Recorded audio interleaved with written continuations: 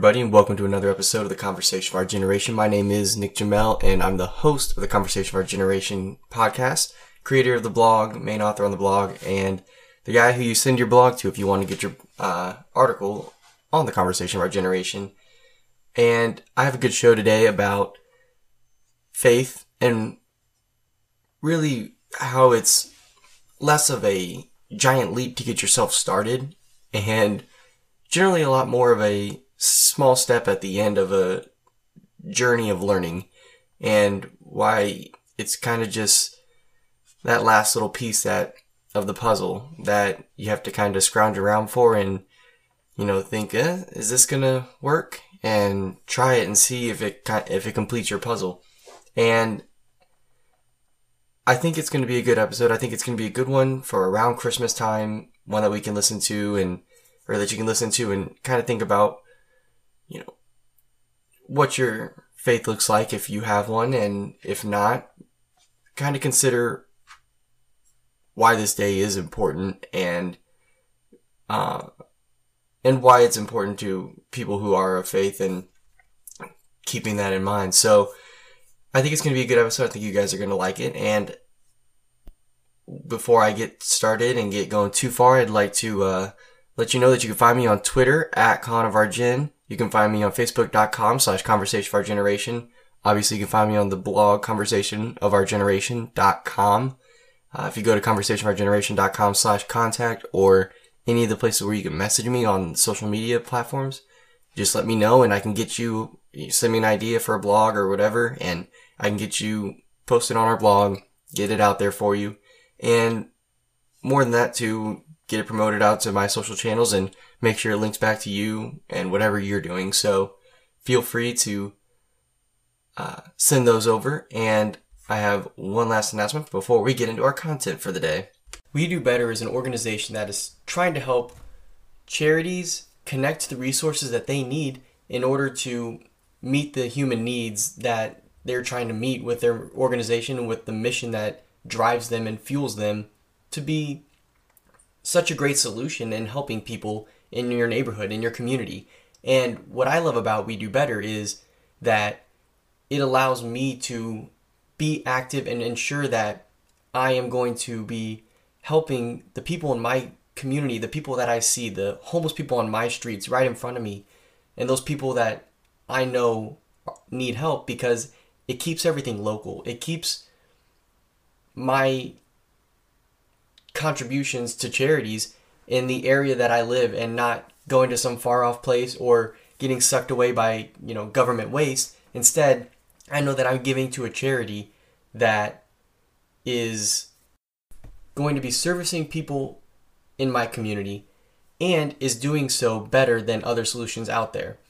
So if you want to get involved, go to WeDoBetter.org and look around and see what great information there is there. There's plenty to look at.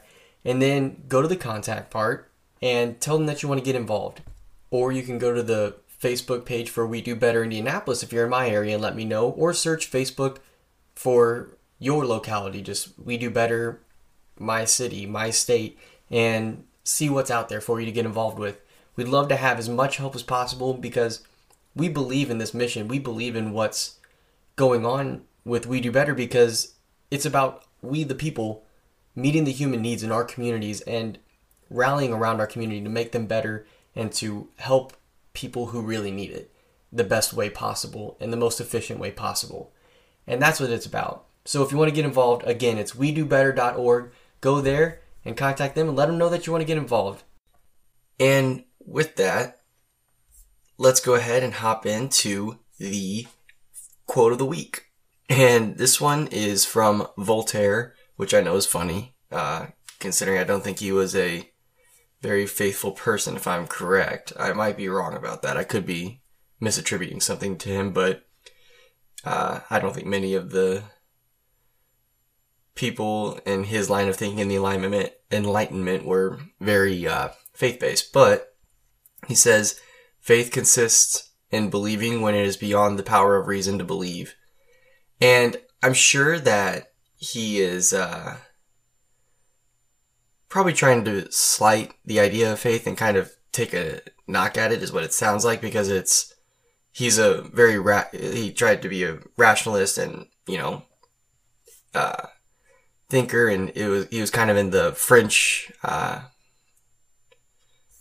Revolution side of the Enlightenment rather than the blending of traditional values and, Enlightenment values that you have in America. It was kind of this purely rationalist, we can reason our way to anything.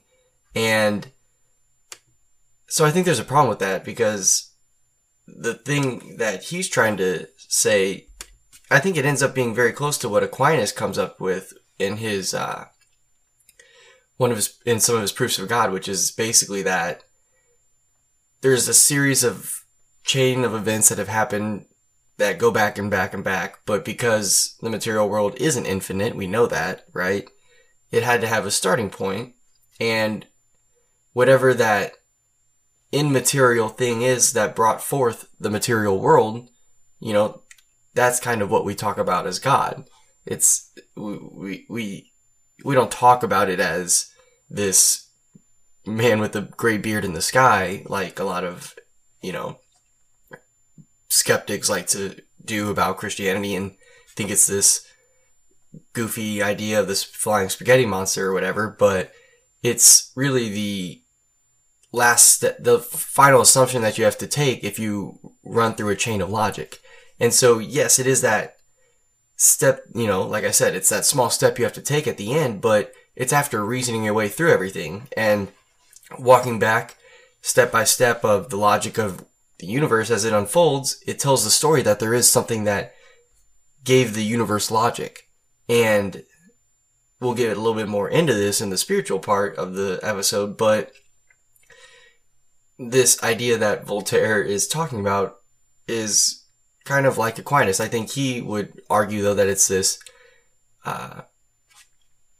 big leap that you have to take to get your life started if you're an imbecile, is kind of what I think it sounds like he means. But I think it's interesting to see the congruency between this quote from someone who is probably not a fan of what faith is, and see its congruency to someone like Thomas Aquinas, who was a deep man of faith and a very good thinker and a much better thinker than Voltaire. And just to see the similarities throughout time, and the fact that the two people who disagree with each other say similar things and mean them completely differently, which is funny. But with that, I like to kind of start talking about what the faith is at an individual level and what it means for, me as a person, what I think we can take away from it as individuals, those of you listening to me. And the main thing is that at the individual level, faith is an essential part of sanity. Because, like I said, you can trace back all these little occurrences back to the minutia and keep fiddling with it until you find every little detail that you can, but you're never going to get to the end of that tunnel of studying the natural world to the point that you can explain its self-propagation, because even if we could find a physical cause for it, there's a metaphysical logic behind the physical causes of everything that we have. And so it's really in some ways a way of saying, yeah, like, I don't have to know every little detail about this to be a good person, to be a productive member of society, to move myself, my family, my community forward in the right direction and help that happen. Like, my mom always talks about, putting the controversial things or the things that, don't make sense to her about, like evolution or things like that, that she just doesn't understand, that kind of seem to conflict with her faith in some ways. Putting some of those on the back burner, not, out of mind. It's there.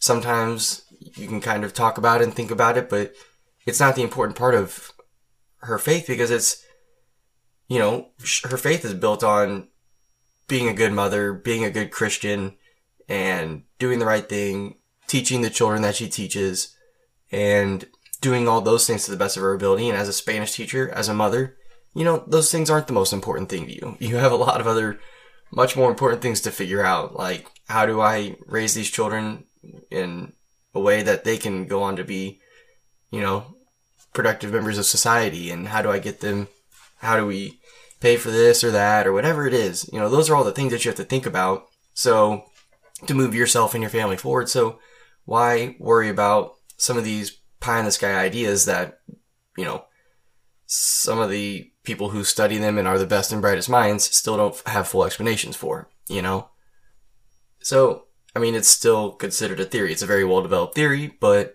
it's not a law of science yet. So, learning it in depth for someone who doesn't work in that field doesn't matter. If it's something that I can take on faith where the world comes from in some way, that there is a God who created the earth, and, it doesn't matter to me if it was 5 billion years ago or 6,000 years ago. I just know that he created it and I don't need the explanation of it. Then, okay. Then you don't have to worry about that. And I think that it helps people stay sane because we know that we have to take a lot of things on faith as people. Even if for people who aren't religious, they take some things on faith. They take, all sorts of ideas or assumptions that we make about science at this point in time on faith that could be proven wrong in the future. And, it wasn't that long ago that, the best and brightest doctors didn't believe in germs and, didn't know where they had some mystical explanation. And that wasn't, the Catholic Church holding it back and saying that there's no such thing as germs and hiding that from people, like people like them just, act like. But it was just, they didn't have the technology to see them. And then once we had the technology to see that happening, it's like, oh, okay, there we go. And so your paradigm shifts. And I've talked about this on my YouTube channel, which I don't do much with anymore, but you can find my talk about the cosmogony and how that works. And we'll talk a little bit more about it at the end. But everyone takes things on faith no matter what at some point. And I think that it should be that last step that you take when you think through what the universe is like, what the universe is telling you, what the logic is behind it.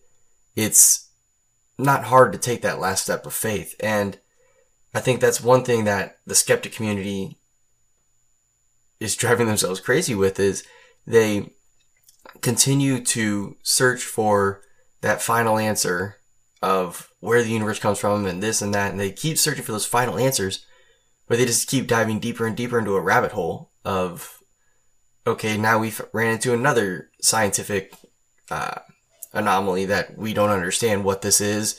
And okay, we kind of have a grasp on that idea, so that seems like it's right. And then all of a sudden people are like, well, that doesn't explain this part of reality. And it's like, okay, so let's go find more. And then they continue to do this. And all the meanwhile, they're operating in science on so many ways that are on a faith-based assumption, in, first of all, objective reality. I think that, I think you can explain that logically, but without a God that created logic in the universe, I don't think you can explain an objective reality very well. And so to be able to do a scientific method really does rely on something like that. A lot of the people who invented what we consider today to be the modern scientific method were doing so because they believed in a God that created a logical universe, that because of that, there was natural law. Because of this natural law, really, they were able to analyze things and run numbers and prove things to be true or false.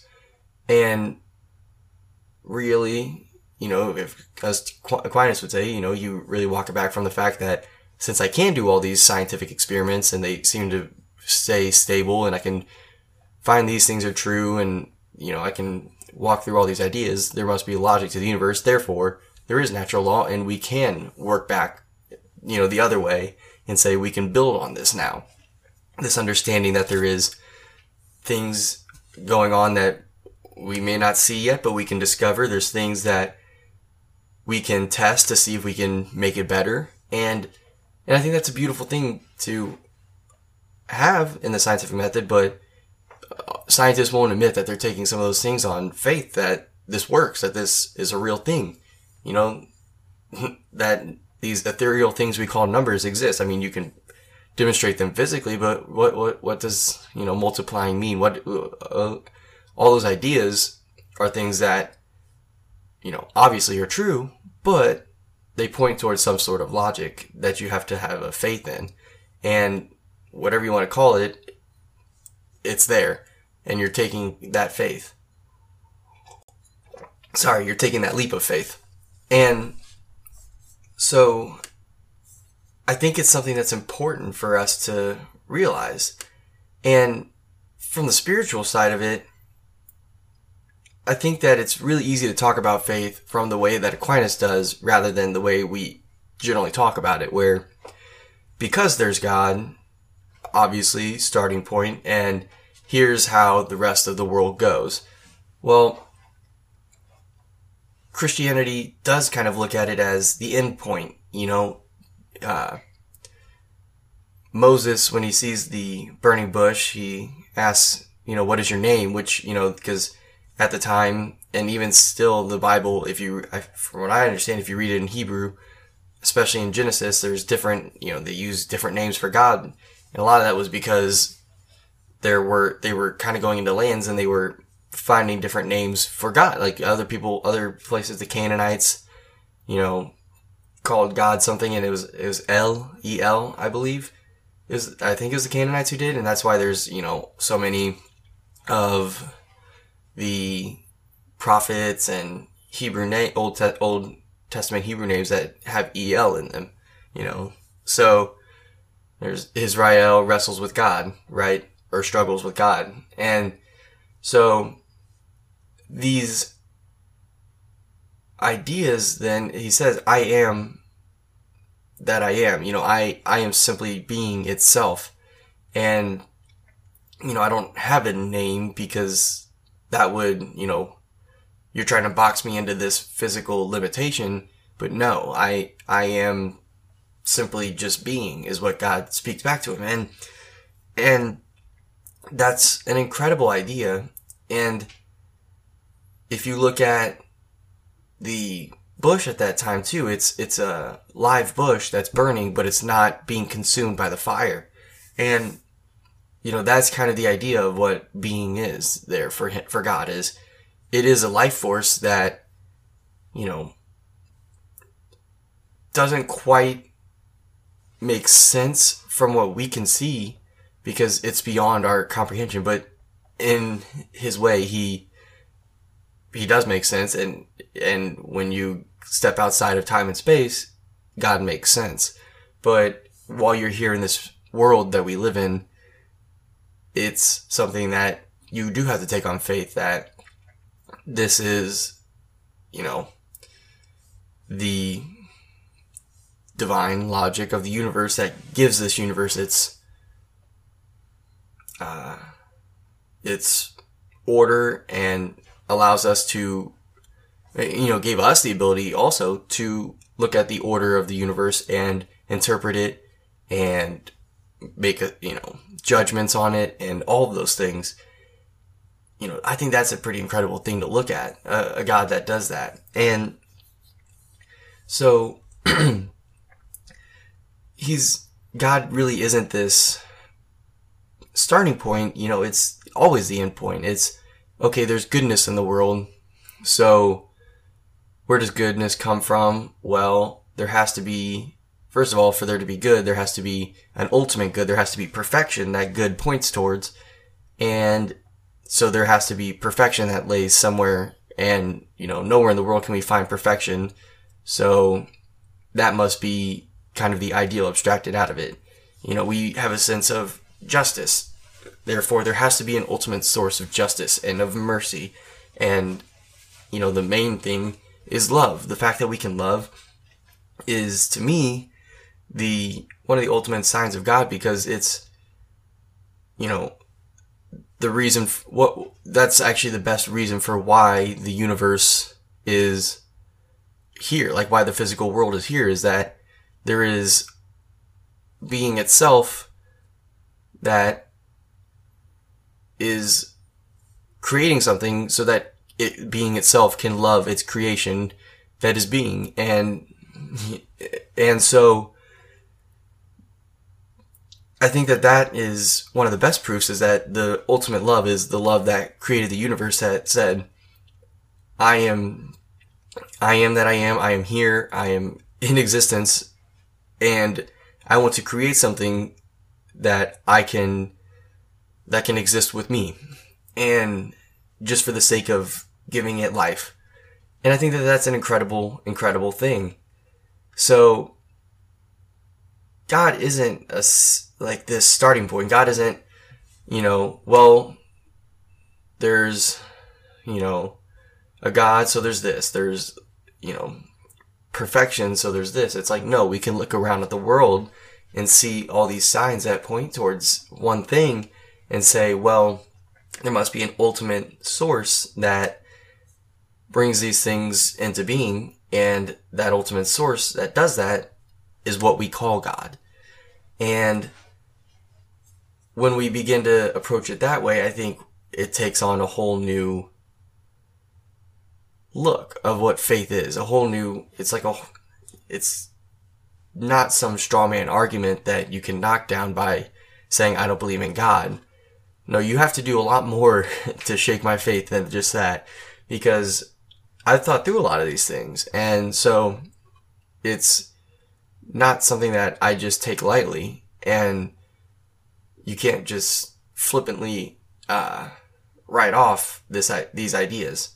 And I think that's something that a lot of people really try to do way too often. And so the last thing that I really want to talk about before I hop into society at large and what faith looks like at that level is,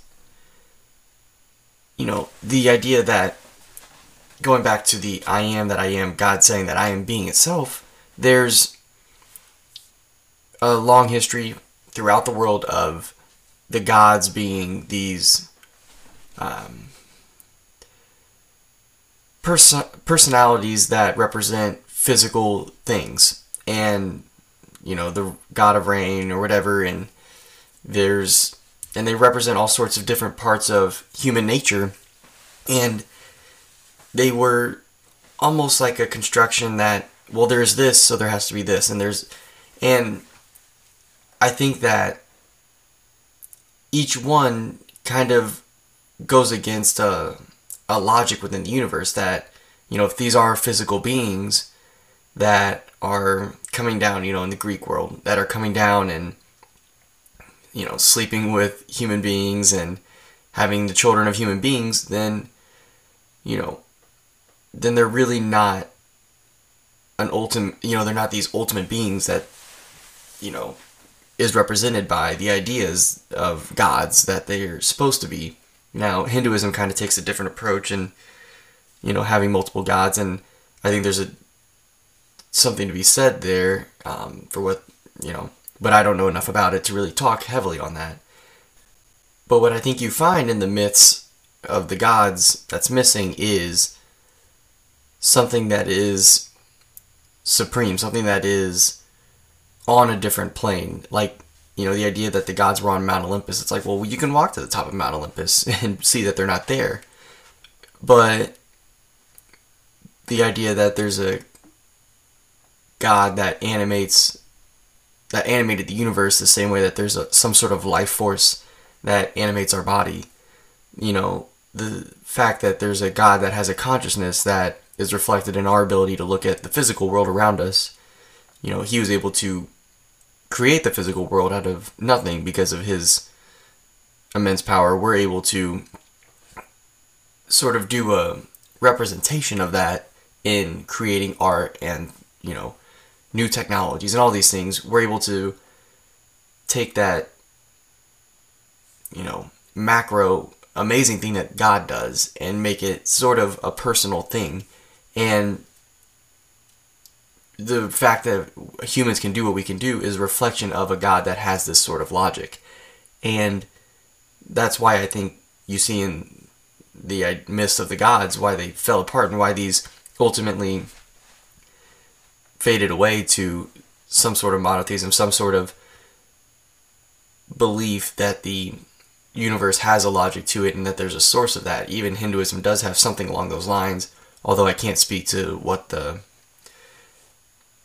gods, or what the god exactly is, what the self exactly is. I've read the Upanishads and the Vedas, or rather not the Vedas yet, sorry, but I've read the Upanishads and I don't still fully have the understanding of it, so I don't want to speak to it too much, but there is still a sense that there's a logic to the universe, and the same as in Taoism for sure. I mean, they use the term logos in the Tao Te Ching. That might have been the translation that was used, that used it, but there is a sense in that, and what you get from Confucius, that there's a logic to the world and there's a certain way of behaving because of that.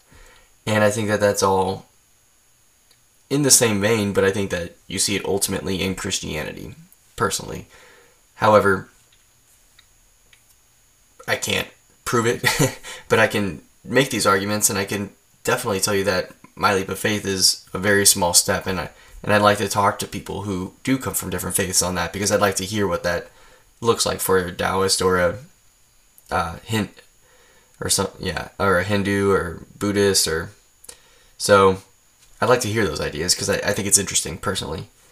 And lastly, let's go ahead and hop into our discussion on society and what that looks like, because this is kind of where I get into the idea of the cosmogony, the framework that we all take as true in how we deal with the world and how we deal with each other.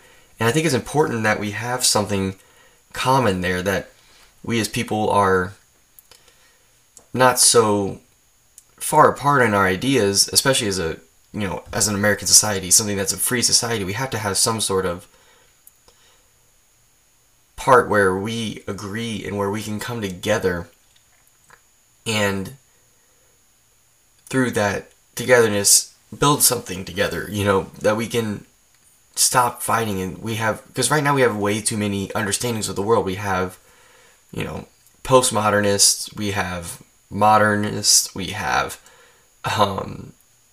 your kind of traditionalist thinkers, and people who are kind of fundamentalist religion kind of idea, like don't take the last 400 years of science into account in their worldview.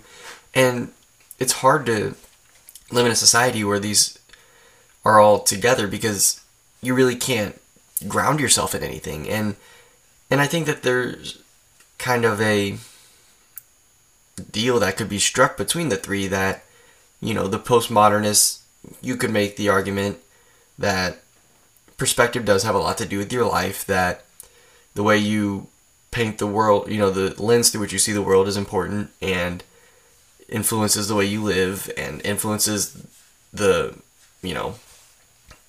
reality that comes to you. Because if you're a negative person and you're always complaining about this and that, then you're never going to achieve anything really either.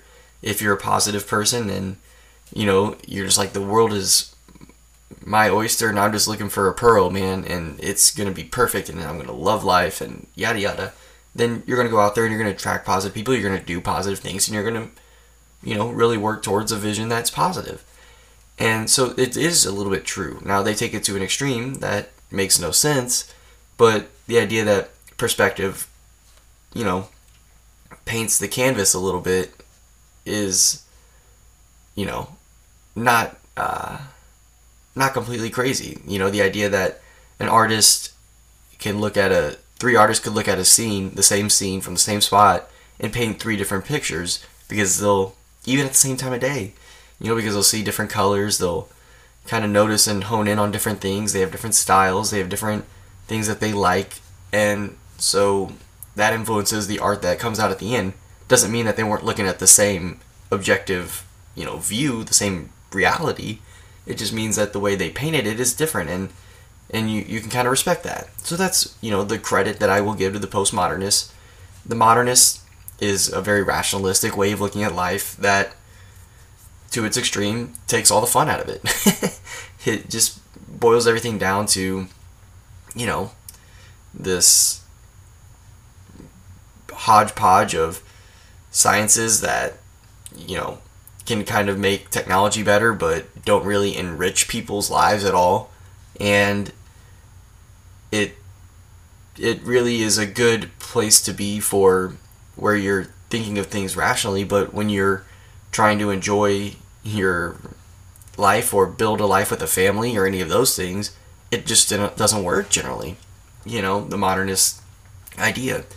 And I think that that's why you see a good balance of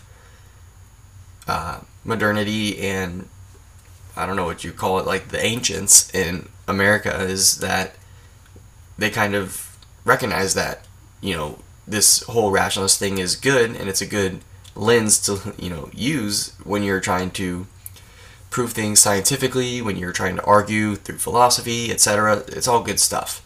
But when it comes to the beauty of life, it doesn't explain that. And I think that's where you get the kind of the ancients, these ideas, the medieval times back to the Dark Ages, what we call them. They weren't really like that, but those times had a lot of beauty. They kind of were, even in the times when it was rough and, you know, you had the plague and people were dying left and right and all these horrible things, there was still beautiful art. There was still a faith in, you know, that this suffering means something, and that you can still come together and have, you know, a society through tough times through a faith, through this, you know, idea of God that brings you strength.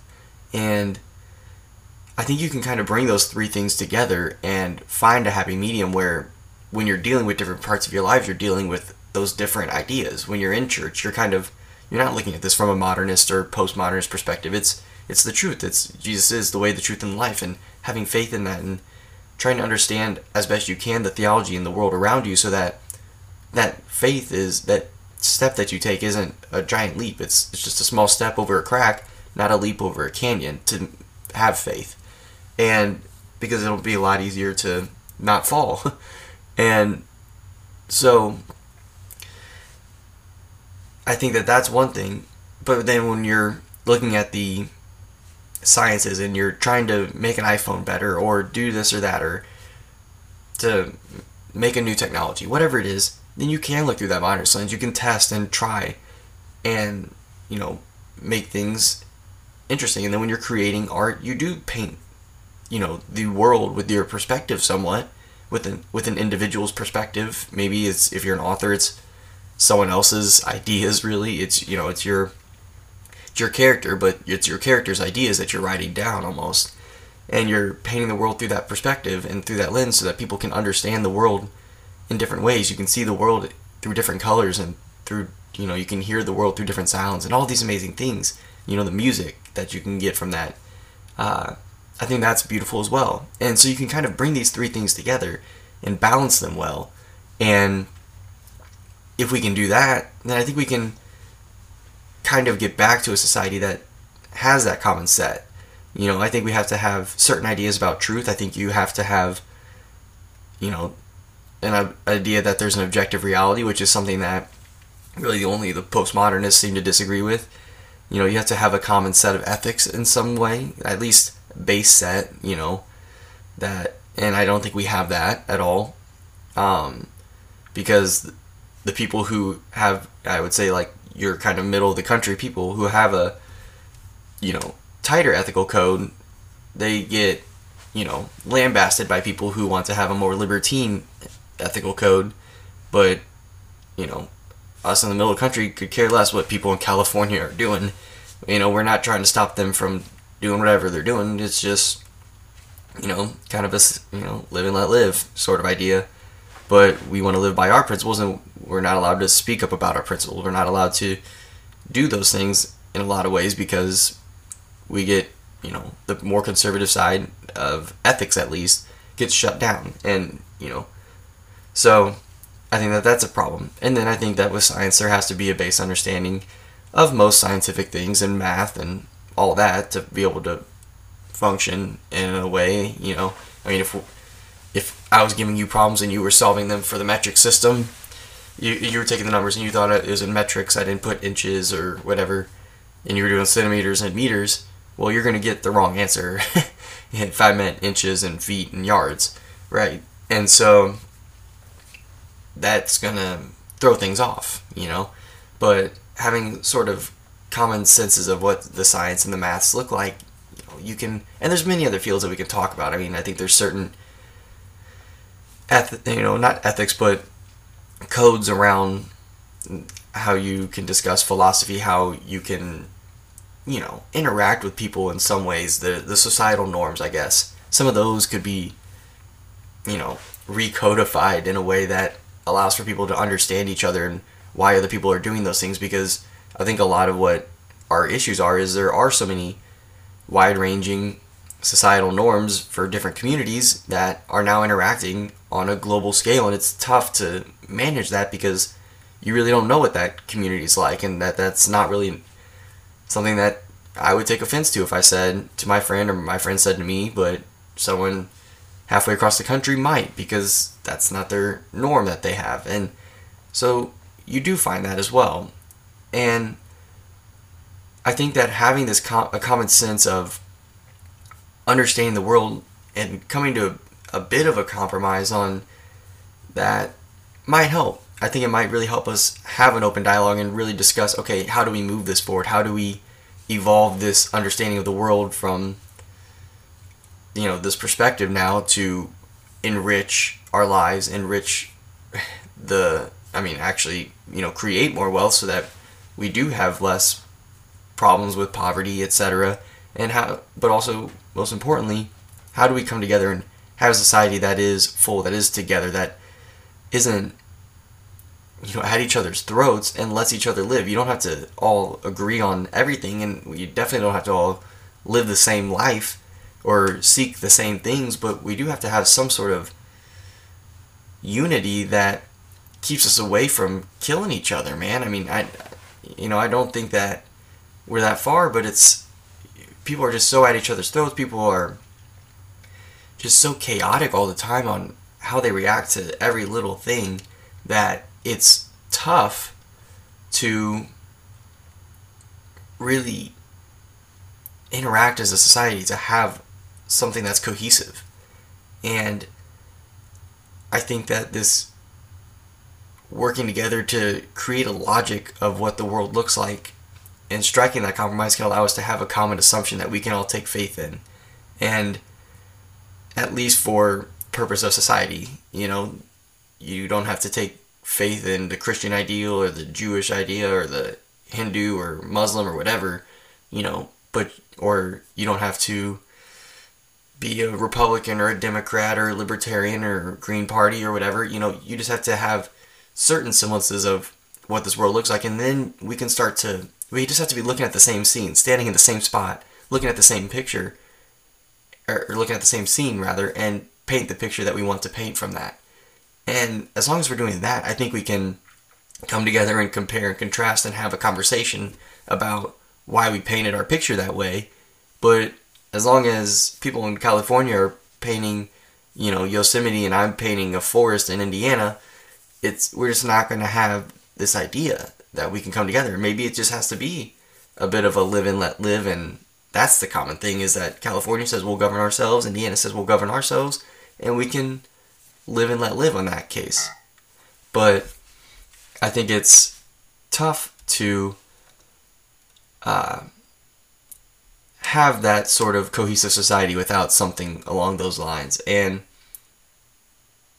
with that, I'm going to close out and just say that I hope that we can find something there, that we can find some sort of way to come together and be able to have this conversation through a common lens in some sort of way that allows us to move forward.